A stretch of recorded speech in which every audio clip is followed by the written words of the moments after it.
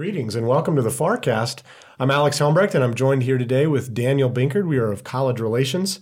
Our special guest today is Dr. Steve Coughlin, an associate professor in the Justice Studies, Social Sciences, and English department. Dr. Coughlin, otherwise we'll probably just call him Steve since we're friends, teaches primarily in the English department.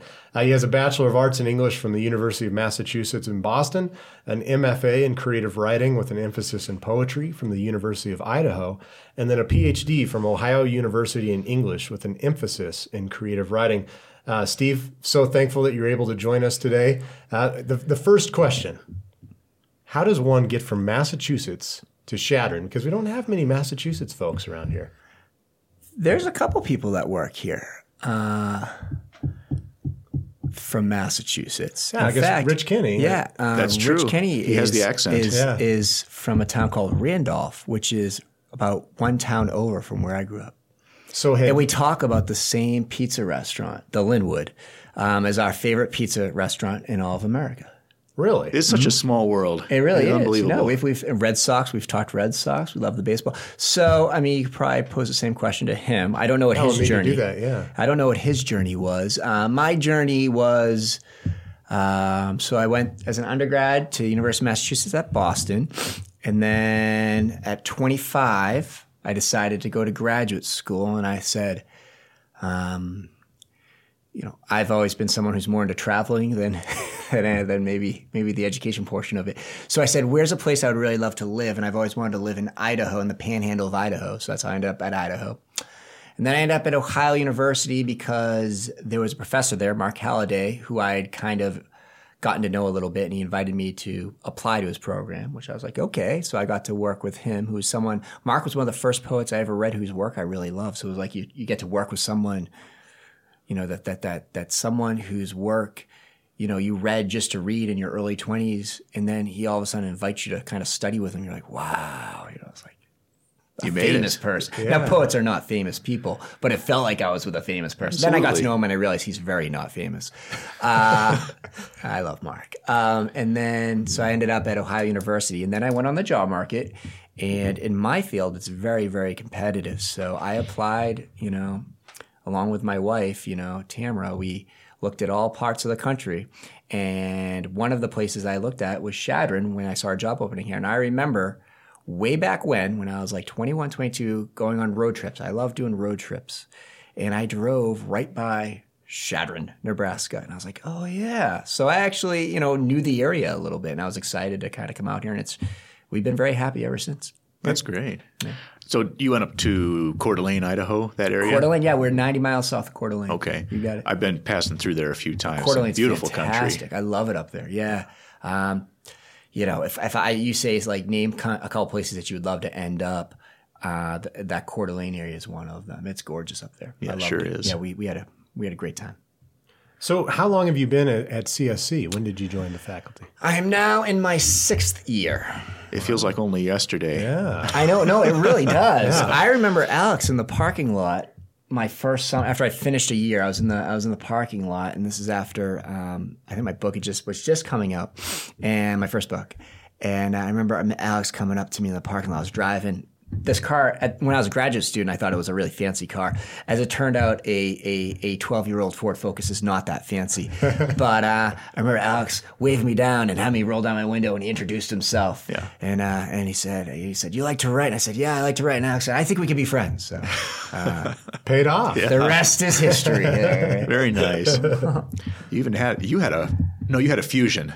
You had a Focus, right? Yeah, okay. I had a Ford Fusion. Ooh, and both of us started having kids, and we got to trade them in. Oh, there you go. I mean, the funny part about it is I traded in my Ford Focus, and a couple weeks later, I see a high school kid driving it around town. And I was like, I really probably thought I was at a different life stage than I really was driving the Ford Focus. It's kind of disheartening to see your old car still driving around town. Yeah, no, I thought it was done. The transmission I thought was gone, but as it turned out, they fixed it. Yeah, it's almost like ending a relationship, and then like seeing that individual having dinner with someone else. Oh, painful. So, Steve, let's talk about writing. When did you know you wanted to be a writer? 3 years old? 6 years old? No. I never I still don't really think of myself as a writer. I like to write. Yeah. But the idea of being a writer, I don't know how I could. I'd have to be so much more serious in my day-to-day living, So, writing is one of the things I do, but it's only one of the things I do. But I'm passionate about it, and I do it daily. But I guess, let's see, I was in high school. No, I was in college. I was not. I'm the anti-professor in so many ways. I was not a big reader in high school, and I certainly wasn't a big writer. I was a creative kid, but I wasn't. I grew up in a very working-class town. I did really good at watching TV, and then I went to college, and I did think I was going to be a high school English teacher, but then I had a professor in a creative writing class that I signed up to because my older brother had taken this professor before. He said, "Oh, you should take Lloyd Schwartz." So I did, and I took a class with Lloyd Schwartz, a well-known writer in the Boston area, a poet. He had actually won the Pulitzer Prize for literary criticism. No, for criticism. He is a critic of classical music. Okay. And Lloyd made me feel like my words mattered, and I guess I started taking myself seriously as an artist, but I still never really thought of myself as a poet or a writer. And then I went to graduate school, and I got my MFA in Idaho, and the person I studied with there, Robert Wrigley, he was someone who was a very serious writer, very serious poet too. And I think I started to kind of learn what it means to be a writer, what it means to be a poet from him. So I definitely got that discipline and the understanding that if you want to be a writer, you can't talk about writing. You need to write. A lot of people I know from graduate school who talk the most about writing did the least amount of writing. And so, I learned that discipline there. But again, in graduate school, I do 3 to 5 hours a day of writing on top of classes, and then you TA, so you'd be teaching too. But, I took it very seriously and learned my craft a little bit, and here I am. So when did you know you wanted to teach creative writing? When Shadron hired me. That works. Good answer. No, a lot of my writing friends that I met in graduate school were though they were my age, they were much further along the trail than me. Like I said, I never really thought of myself any more than just whatever I was going to do that next hour, And so I met some friends, Joe Wilkins being one of them, who's a really, really well-regarded writer. He just came out with a novel. He's a poet, memoirist, novelist. He's very successful, teaches at Linfield College in Oregon. And he kind of he knew he wanted to be a writer and a professor. I knew I just wanted somewhere to be, which was graduate school at the time. And then I think through watching my friends and how they adopted a persona of a writer, of a poet, of a teacher, that's when I kind of said, okay, I see what their personas are, and I see I have that skill set too. And I think I kind of followed in their footsteps, quite honestly. Cool. Good history. So, Steve, one of our English program kind of traditions now over the last few years is the Story Catcher writing workshop. Yeah. And what do we got here? You're involved with that. Are you in charge of that now? Oh, I hope I'm not. I haven't been doing much work on it if I have. Breaking news. Okay. Well, that's how it often happens. You get put on committees you don't even know. Next thing you know. So Dr. Matt Evertson, who teaches at CSC, his office is right next to mine. He's American Lit. And I would say, I teach creative writing, but I also went to go get my PhD to teach literature. And I do get to teach a little bit here. But, I could have easily have gotten hired as a literature professor, and I'd be very happy doing that too. I'd still write poetry, but I'd be very happy doing that. Yeah. So Matt unfortunately took all the literature classes from me, so I guess he gets to teach creative writing. But Matt started Storycatcher writing retreat and festival about 10 years ago. And when I started here 6 years ago, right, Matt invited me to help with the Storycatcher retreat, and I've been doing that ever since. So I think of myself as the number 2. Okay. So, for instance, me and Matt meet a couple months ago, and we hosted out at Fort Robinson the last 3 or 4 years. People love it out at Fort Robinson. We do 3 days there. It's in this beautiful setting. We rent those barracks halls, so we all stay together. It's really great stuff. Love it. Matt comes up to me the other day and he says, hey, what do you think of Fort Robb? You want to keep doing it at Fort Robb? I'm like, yeah, let's keep it at Fort Robb. Matt's like, okay. And then the next day, Matt came in and said, hey, I just reserved Shadron State Park. That's where we're doing it from now on. So that's kind of the power I wield in the story catcher realm. But Matt has done great work with that. And he does it through the Sandoz Society. We should definitely plug them. Marty Sandoz is a well-known writer of the region in the 20th century, both a historian and a writer of fiction. And there's a Mari Sandoz Society, Mari Sandoz Heritage Society, and they give us wonderful funding to do Storycatcher. And we bring in some seriously highly regarded writers that have been finalists for the Pulitzer Prize, writers that teach at some of the most prestigious writing programs in the country. So we've been so blessed and so lucky to work with them. And Matt has, he's one of those can-do kind of people. He said 10 years ago, hey, what would be a great idea? Let's do this thing. And now here's this thing. And this last year we had our largest group participating. We actually had to turn people away, so many attendees. So it's been a wonderful pleasure kind of helping out with that. So who can get involved with this? Is it open to just English majors, or the original vision was to have it be? So Sandoz was really into supporting young writers, and then part of the conversation then has to be like who qualifies for a young writer. We originally wanted it to be high school. Yeah, was my understanding. And certainly we had some high schoolers attend, but we found that that more it was a thing that was, people of the region, all different age demographics kind of fit into the profile of who would want to go. So what started to happen is we said, okay, let's target, the region, let folks know, we live in a frontier and rural community.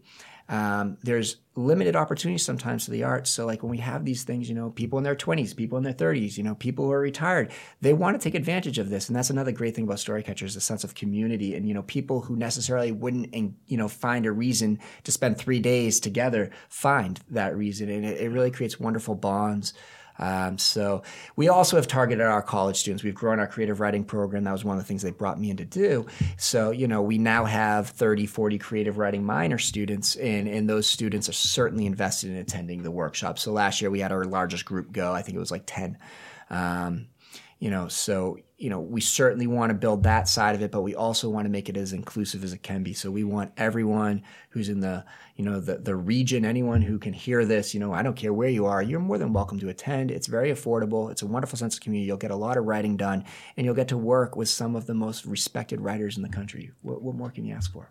Yeah, I all here in Shadron. I know. Yeah. I can speak as an alum of the conference. I went a couple summers ago, and I still communicate, not frequently, but from time to time with a few of the writers I met there. And the main thing that I took away from it, because I had never gone to a writing workshop or a festival, was how supportive it was. Like you mentioned, inclusive. I think people kind of have this idea that there's going to be these artsy fartsy types, and they're not going to let you, because you conjugated a verb improperly or something, they're going to look down on you. But there was no judgment at all. It was very, very helpful. I encourage anyone who's interested in writing to attend. It's a fantastic, program that we run. We're in the process right now of recruiting next year's writers, and we're very excited about the potential of some of the people we can bring in. I can't say who yet because they haven't signed the dotted line, but we're really excited. I mean, it just keeps getting bigger. Yeah. And it really is. It's affirming. You go to it, it makes you feel good about people, about writing, about the arts, about what it means to kind of get together and invest yourself, in a community, that's trying to do the same thing. So it's really wonderful. Plus June, as you know, Daniel, June in this neck of the woods is just the greatest month because it's not too hot. Breaking news, Alex. Storycatcher this year, according to Matt Evertson, has been moved to July. No, July. Yeah, we're in July now. Not only did we move to Shadron State Park, we're now in July. Well, retract that comment. July is another wonderful month. June's still great. Not as good as July. July, you don't have to worry about snow in July. June, you're still kind of walking that line a little bit, the way the weather's been going, it could easily be the case. Certainly. Steve, another one of those things that you kind of helped grow and nourish at CSC is the Distinguished Writers Series. Right. I believe the first one was the name's missing me, but Kent Myers. Yes, Kent Myers. I knew it began with a K. Yeah. And have brought authors in about once every semester to read from their work. And it's been really successful. Always really great turnouts, 80 to 100 people there, a lot of students. Talk a little bit about that. And do you have someone this year? And if so, who will that be? We have Sarah Green coming in November. I think she's giving a reading Thursday, November 21st. And that'll be free and open to the public at the Sando Society. Of course, by the time this podcast goes up, who knows if the time will have already passed. So, but anyway, this is 2019, by the way. What I would add, what I would add is, we've had wonderful, as you said, turnout at those events, and just wonderful support by CSC as an institution. My favorite, every time it's my favorite, but my favorite moment of any of these was a couple years ago. We had the poet Frank X. Walker came in, and he came in through connections through my colleagues in the English program, Mary Clay Jones and Marcus Jones. But anyways, he was given a reading, but I realized we were over 200 people, and Dr. Kenbacher comes up to me and says, "We're breaking the fire code." And I was like, "We've done it." Yes, we've done it. And then I pretended I didn't hear him and walked away. But now we have to actually pay attention to stuff like that. So the turnout's great. In creative writing, in the world of creative writing, there are programs. MFA is the big program. About 10 or 15 years ago, you're seeing new MFA programs crop up everywhere. Now what's happened is we're seeing the newest trend is actually not in the growth of MFA programs. They've kind of plateaued. So they're still doing quite well, but all the growth is happening in undergraduate creative writing programs. Creative writing majors are growing across the country. The amount of students that are taking these classes, enrolling these classes, getting these degrees is growing by the year. It's just a hot spot of intellectual activity. So if you're going to have a good creative writing program, you have to bring in writers from around the country to work with students, meet with students, so they can see that this thing is happening actively. That you are not just writing in this thing in a vacuum. You are a practitioner in something that is being practiced in cities and towns across this country. People are publishing their work, sharing their work, and we need to bring in some really reputable writers to kind of be role models and mentors to our young students here at CSC. So that's what we've tried to do. So we make sure to bring in these writers. A lot of them have established themselves, have won multiple awards. Others are just like on the precipice. They've had their first or second book. They've won a couple smaller prizes. So, we like to bring in all writers at different stages so that students can really get that opportunity to get to know what it means to be a writer, and to not think of it as, when I was in college, I thought of writing as this thing that's absurd. You can't be a writer. That's the message I think a lot of our young people unfortunately get. That's obviously not true. You can be a writer. There's a lot of different ways you can be a writer. And, we can talk about that, in the classroom. We could talk about that, when we do our conferencing. But, one of the best ways to be a writer is to engage consistently and to travel around the country and share your work with other people. So we show, people are doing this. This is how people make a living. Our writers we bring in, we pay well, because writers should be paid well. And there is money to be made. Sometimes you need to have it as a supplemental income or a supplemental job, but you can be a writer. And that was one of the reasons I resisted ever calling myself a writer is because I was like, you can't do that. But you can. And we see this time and time again when we bring in writers. And so the students can tangibly see the writers coming to campus, but another avenue you have for students to place their content is the 10th Street Miscellany, right? Of course, yeah. So again, a good writing program, you need to have different venues. One of those venues is, 10th Street Miscellany. When I got here, 10th Street Miscellany was kind of trying to figure out how it wanted to exist. So one of the things we did is we turned it into a student-run publication. And we've actually added up the ante this year, and now it's an internship opportunity. So me and Mr. Jones, who's the other creative writer, fiction writer in our program, kind of oversee it and to the best of our ability kind of offer insights. But, so 10th Street Miscellany does two things. One, it gives students an opportunity to publish their work, right? It's a journal of creative writing, but it's a journal of visual arts that they've opened it up to that. And there is also opportunities to publish some critical work in there as well. So it's an opportunity for students to publish as undergrads. If you're looking for graduate school, you want that on your resume, right? If you're looking to go off into teaching or other professional lives, that looks great on a resume. Right. But the other professional aspect to 10th Street in terms of getting you professional experience is the other side of is editing. To run a journal requires a lot of skill, a lot of practice because you're going to have your successes and failures. So we allow students those opportunities. So when they graduate, if they want to go into the world of editing, publishing, they have experience now at it. Again, if you're going to run a good program, you can't just do great work in the classroom, which we do. You got to do great work beyond the classroom. So that's making students feel like they're part of a writing community. That's doing open mic readings. That's doing 10th Street Miscellany. That's bringing in an active writing series. That's having the summer story catcher retreat. It's all of these things go into creating a wonderful community so that students can thrive. That's great. So speaking of thriving, you've got 2 books written on poetry. So how long do you spend writing a book of poetry? Well, now we're getting into the nitty-gritty of writing, right? Yeah. What's your process? 10,000 words a day? No. All work and no play makes Steve a dull boy. No, my process is to write every day. And that's various ways in which one writes. Someday my writing is I'm working on a poem. Some days I'm not just a poet. I've published a lot of creative nonfiction. I am somewhat working on a book of creative nonfiction. I'm working on a collection of short stories. So I've got, about a third of the way done on that. So I'm writing every day in these different genres. But beyond that,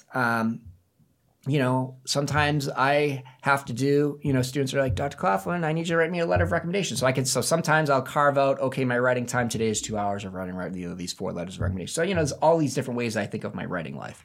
So I think it's dangerous as a writer to say, this is what I'm going to do. If there's anything I've learned as a teacher and a practitioner of the craft is everything is process. Everything is, what am I doing today? How am I doing today? And you just keep building. So for me, it's one poem at a time, and then at some point, every 2 to 3 years, you take a step back and say, what do I have here? And sometimes you have a book and sometimes you don't. I'm lucky to work at CSC where we're a teaching school. So the emphasis of if I was at a different institution and, like UNL, I think to get tenure, they probably have to have 2 books. I guess I would have had tenure. Okay. But they have to have 2 books by the time they go out for tenure. At CSC, it's a little bit different.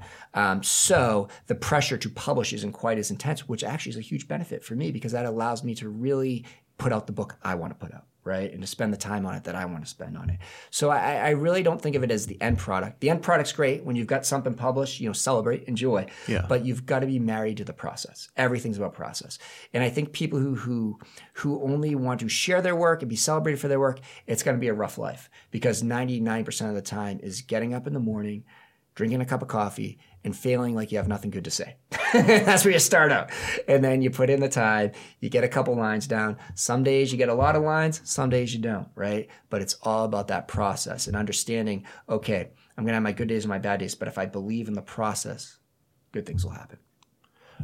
Another thing that you're kind of involved with that I think some may see as a process is running. I often see you running on the trail south of campus. Where did your dedication for running come from? Fear of death. That's a good motivator. Sure. No.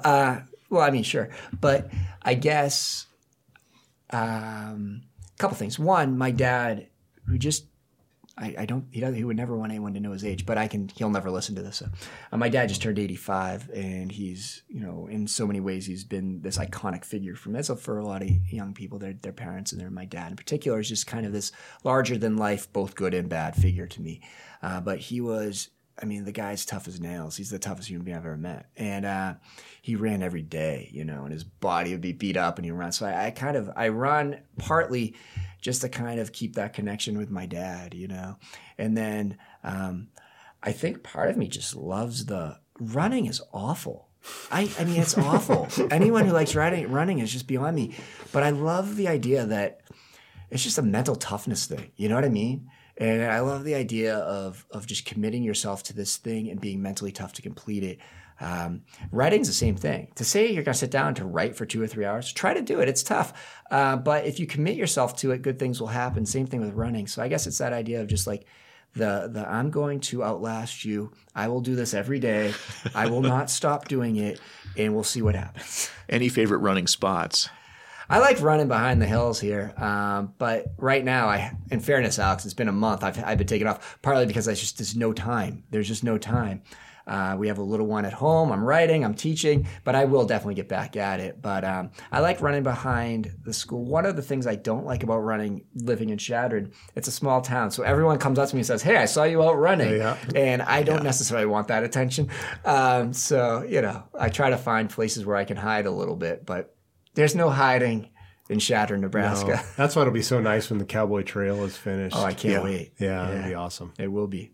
I should go up to a state park and run up there, but I'm too lazy to drive up there. That's the hard part, that 10-minute drive out, because that Black Hills Overlook Trail is, even after the 2012 fire, I still love going out there. Oh, it's gorgeous. Yeah. Beautiful. So, Steve, let's talk about movies. Oh. And I think you had mentioned this to me and then I'd forgotten, but watching movies from Roger Ebert's greatest films list. Wow. How far along are you on that? That's great conversation. So probably not very far. We had a baby about a year and a half ago. And what I realized that can happen, is that now what I have time for is about 20 minutes of the fluffiest TV that I can watch on Netflix. Not that I don't think this is a great show, but like what I watch these days is called The Great British Baking Show.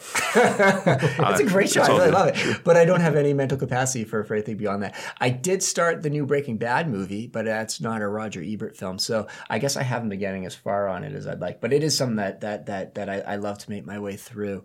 I always loved Ebert. He was a great spirit. Yeah. And then when he was going through his last days, the way he kind of embraced his life and embraced his death, I think. Some powerful, powerful stuff there. Great critic, too.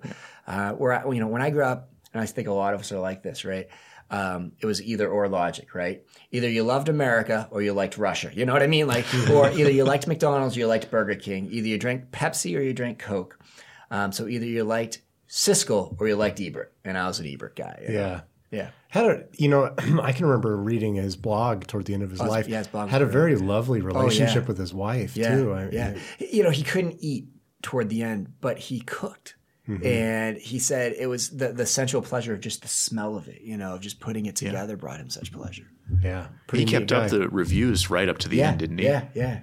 What were some of the standout movies that you've seen, whether or not they're on the list? But normally we ask you about favorite movies, but it's not on our quick questions this time. Oh, okay. So let's just a couple titles off the top of your head that you've. Well, I love film. I think if, things had gone a different way, I probably would have gone into filmmaking. So I always think, it's like you never see it when you're in it. Like when I was 18, I just didn't know that the path I was on was this. But now in retrospect, I was like, of course, this is, I was going to go down this path. But I was like, what 19-year-old is watching The Last Tango in Paris? You know what I mean? So, So, but that's what I was doing. So like the films, but I always loved the noir films. The Big Sleep was always like one of my favorite films. I always kind of liked, early on, those westerns, the Sergio Leone westerns, the spaghetti westerns. I was talking a lot about Clint Eastwood yesterday in one of my classes. We just got on a tangent a little bit, and I was thinking of Unforgiven. I remember watching that and being profoundly impacted by that. Now there's I could go on, but I think for me the genres I always kind of went to were noir, and I still love noir.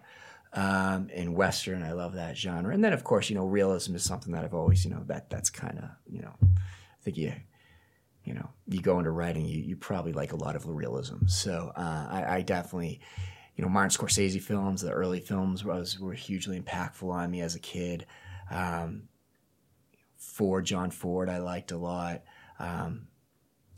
Film is still, I love writing, I love literature, I love music, but film's pretty great. It's special. Yeah, it is. It's a fun way to spend a couple hours for sure. It is. And I always loved what Steven Spielberg said, if you really want to study film, turn the volume down and watch the movie.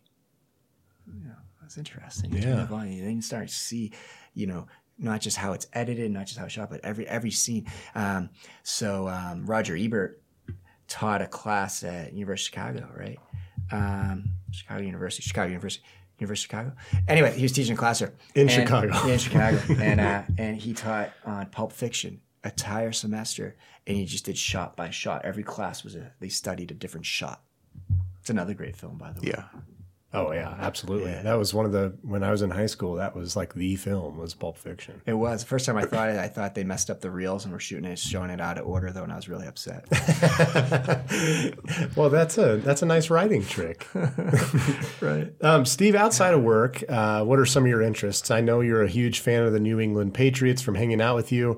I remember watching a divisional playoff game with you, and I was told to go outside because I was bad luck. That wasn't me. That was my family. The other team scored a touchdown. Not like that you were there. But in addition to the Patriots, what are because that's like you're birthed into that. I mean, you are. It's sports culture, right? And sports culture, like for instance, I keep saying when the Patriots aren't good anymore, I don't have enough hours in my life to dedicate to watching sports, right? But so maybe I'll back off them. But like they're so good right now, I have to keep watching. But when I was a kid, the Patriots were like 1-15. They were terrible. And I still watched all those games. And I remember listening at home when the Patriots were at home on the radio because they were so bad they wouldn't sell out. So you'd have to listen to them on the radio. They'd black out the games. And I remember me and my mom sitting in the living room of our house, listening to the Patriots. So fast forward this team that has just gone on this run of real dominance.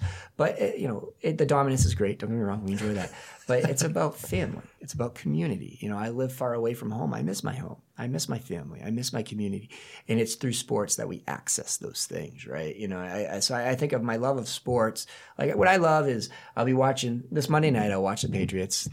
Or is it Sunday night? They play a night game against the Ravens. Is it Sunday or Monday? I think it's Sunday. Sunday, yeah. And I'll watch the game, and I'll have my phone next to me. And at one point, my brother will text me, who lives in Napa, California. Say, "You watching?" And I'll say, "Oh yeah," and then we'll be texting back and forth. So that's the beauty of sports, right? And, yeah. So I love sports. I love the Celtics. I love the Red Sox. But that's regionalism. It's one of the last places that regionalism still really is prevalent. In sport culture. So let's see. So yeah, sports, music, film. We kind of listed all the things. Yeah. I like to exercise, but I don't even do that much anymore. I like to write. I love spending time. My best friend is my wife. So we definitely spend a lot of time watching our movies and watching, listening to music I'd like to travel more. I used to be a huge road tripper. I think I've driven cross country 30, 40 times. Wow. Been to all U.S. continental states, been to really every corner of the country with the exception of the Everglades. And, so I love to travel. Next step I think would be traveling overseas a little bit more. But that'll have to wait for a few years too. Yeah, it's tough with the little ones. It's the pluses and minuses, for right? Sure, for sure. So I think we're on to our quick-hitting questions to wrap things up. Okay. So who has the better accent, Nebraska or Boston? It's a great question. I'm very loyal. Very, very loyal. So I would definitely say, of course, the Boston accent, which isn't really an accent at all. But is it more of a way of life? Or I don't think it gets categorized as an accent. I'm trying to think of what it would get categorized, but it's not technically an accent. But yeah, I was watching a video when I was back home last of, I used to be in these plays like in elementary school. So like when I was in 4th grade, and I had the thickest little accent. It was so cute. Like I was like, cock, pock, all those things, And it was just, and then, I move away and you lose it a little bit. Sometimes when I get really excited when I teach, it comes out. It's kind of fun, actually. Yeah.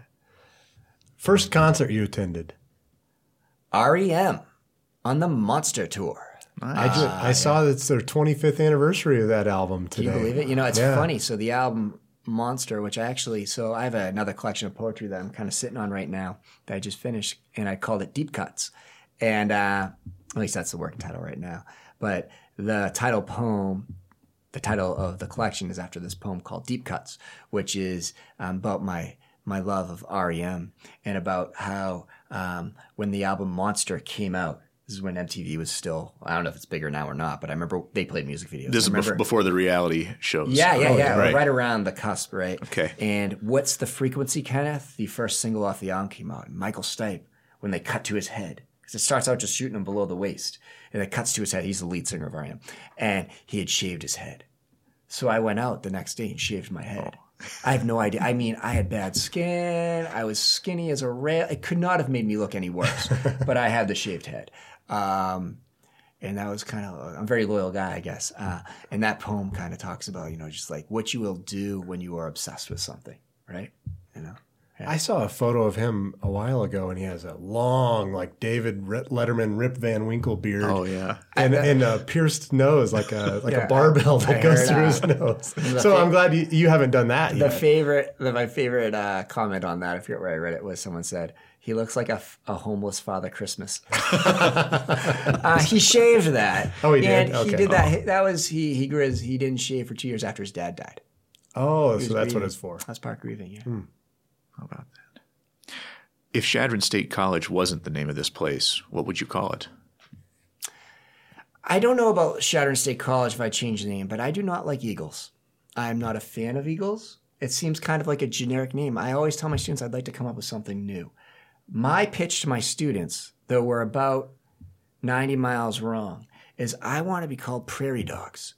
Because I love prairie dogs. And then we could call the stadium the House of Plague. Because prairie dogs have plague, right? Now, who wants to go to the House of Plague to play a football? You know what I mean? Sounds like a play on the House of Pain. In the stadium, we can make like sounds or something. I don't know what they make, the prairie dogs, but we can make like prairie dog sounds. That freaks people out, man. I'm immediately thinking of the potholes and somebody breaks their ankles.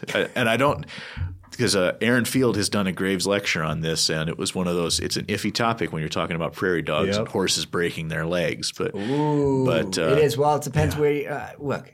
My wife Tamara, really, we had to have a conversation because she wanted to adopt a prairie dog. Aren't the pelts sold in the big cities back east? I don't know. I don't know. They are darn cute, though. They really are. And you drive by them and they're so cute. We were at Devil's Tower a few years ago, and there were more tourists taking pictures of the prairie dog than there were of Devil's Tower itself. Something about those it's prairie just dogs. different. Yeah. Coming from that, I've got that perspective now of that they are kind of a keystone species. So it's like that. I can't think of them as a pest. Yeah. And I know a lot of people do. All well and good. But yeah. They're cute. There could be a nobility to having the mascot as the prairie dog. I think I would like to take that on. I don't think the Eagles are doing much for us as a name. Am I right? Am I the only one that doesn't like that mascot? Well, the reason the story goes in the early 20s, a student named Clinton Smith, or he was in high school or something, but he was involved with Chadron State, really loved the football team, and he found an abandoned eagle and adopted it, and would bring it to football games. And so then they started to call where the football team played the home of the eagle. And so I think legend has it that eagle is actually at the Dawes County Historical Museum. I don't remember seeing it. We went to the museum. I've never been there. Oh, you should check it out. Definitely. It's worth a visit for sure. But I don't remember seeing it there when I went. I've been there once and I can't remember. But that's where the name Eagles came from. So, it does seem generic, but there is a story. There's a nice story to it. Yeah. Yep. Steve, how many times have you been to the top of Sea Hill? Many. I don't even know. A lot, right? During your runs? Well, I don't always get up there on my runs. I like to walk a lot, too. That's another reason why I love CSC. Like, in the nice weather, like as a teacher, if I need to take a half-hour break, I go out and hike in those hills back there. Oh, what a great thing to do. So I'll hike up there. Probably many times, Alex. I would say over 20. Oh, nice. Over 30? I don't know. 40? I don't know. Well, in a 6-year period, that's not too bad. No, I mean, I should get up there more, and I feel like I should go there right now. It's kind of windy out there right now. Yeah, I'm also kind of wimpy. Best time to go up there when the weather's bad. Right, yeah. So here's a dangerous question. What's one of your favorite books? Good question. We don't say absolutes. Yeah, absolutes are dangerous. Even one of my favorites. I get excited about things. Yeah. So I'll get into something for a while. So I always tell my students when I was their age, is when I started reading the poet Walt Whitman, and Walt Whitman influenced me in a lot of ways as a writer and a thinker. And then, after him, I love this guy named Edward Abbey, who is the writer of the Southwest, kind of one of the first environmentalists of the Southwest. And I got really into him. So, I go in these waves, I get really excited. So let me think, who am I really into right now?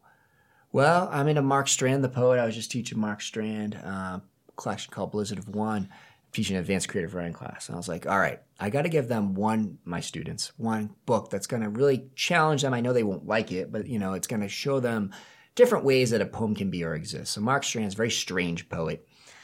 kind of a little bit funny, a little esoteric sometimes, or, you have to spend some time thinking about these poems, kind of philosophical. And of course, I'm like, well, I'll just have to do the best I can and persevere. And I teach it. And of course, the students say, this is our favorite book of the semester. So, what do you know, right? So I'm into Mark Strand right now.